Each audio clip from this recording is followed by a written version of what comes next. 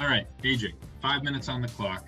Today, let's talk about cadence customization. It's something that every SDR should be doing, especially as they've been in the role for a few months, but it's not something that you need to do the same for every prospect in your pipeline, right? So I would say. Interesting. So I'd love to hear your take on sort of making that decision. How do you customize your cadence differently for different targets and different prospects and different tiers? So I think first of all, before any of this starts, foundationally, you need to have a cadence of some kind. And it's usually rooted in some type of sales math or conversion metrics or whatever. Like somebody put the work into developing a 14, 18, 20 step, whatever it is, cadence that works most of the time, right? Like they figured out, some manager years ago figured out that your message through 20 different touch points has a high chance of yielding some type of reply. And that's something you need to keep in the back of your head as an SDR. Like I'm a Boston Celtics fan, so it hurts for me to say this, but you have to trust the process more often than not, because the process eventually, in most cases, will yield results. In some cases, though, you have to recognize that the process in place doesn't work for that particular prospect. You alluded to it, but for example, if I have a target account, we've said this on different podcasts, you want to make sure that you're exerting the most effort on the accounts that move the needle the most. So if this is an account that's a whale and my AE really wants to get into this account, and we've spent a good amount of time strategizing who to talk with and how to get in front of these people, I'm extending the cadence on that account. I'm pulling in more decision makers than normal. I'm trying out different types of content. Maybe it goes from 14 to 30 steps over a longer period of time because I really care about it and I want to get in front of them. Versus, let's say marketing gives me a list of old webinar registrants and the quality is suspect and I don't necessarily think I want to spend a ton of time on mapping out these accounts. My regular 14-step cadence, bread and butter. I know that's going to work most of the time. So it's about using your brain and figuring out when you want to exert more effort because the results theoretically will be better versus taking a suspect level account and kind of going through the basic cadence that you've already developed that should work most of the time.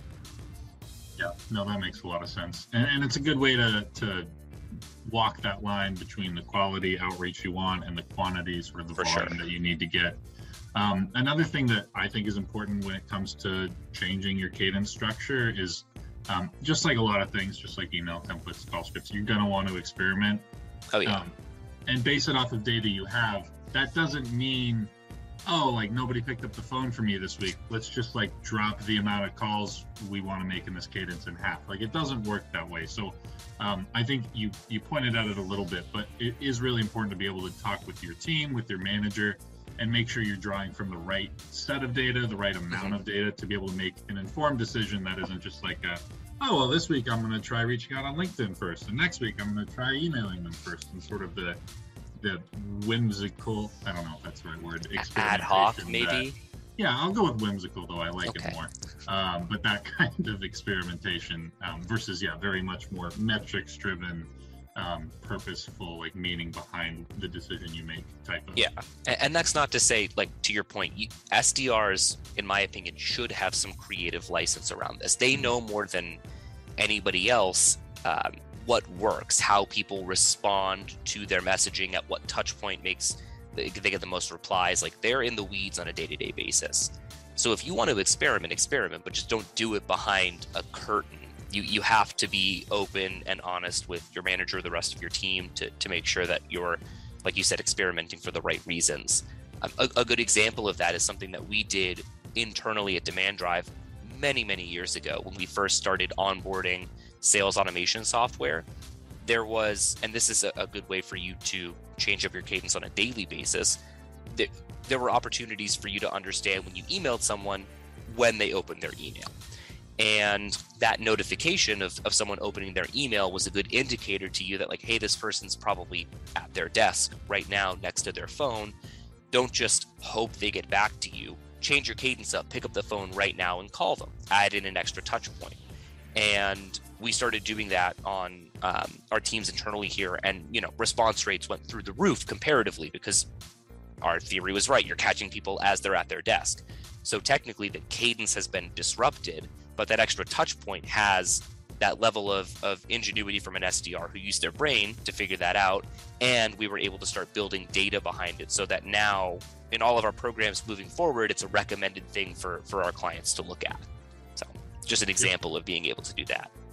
Perfect. Exactly. I know we're out of time. Last thing I want to say, once you've already touched base with someone, if they're in the nurture cadence, that can be much more geared to the specific person. If they called you, if you had a conversation on the phone and said, now's not a good time, make sure you're calling them a lot. If they shot you an email, make sure it's more email follow-up. So I know it's sort of an aside, but it is important to note that like the feedback you get from individual prospects will help you with their individual cadence.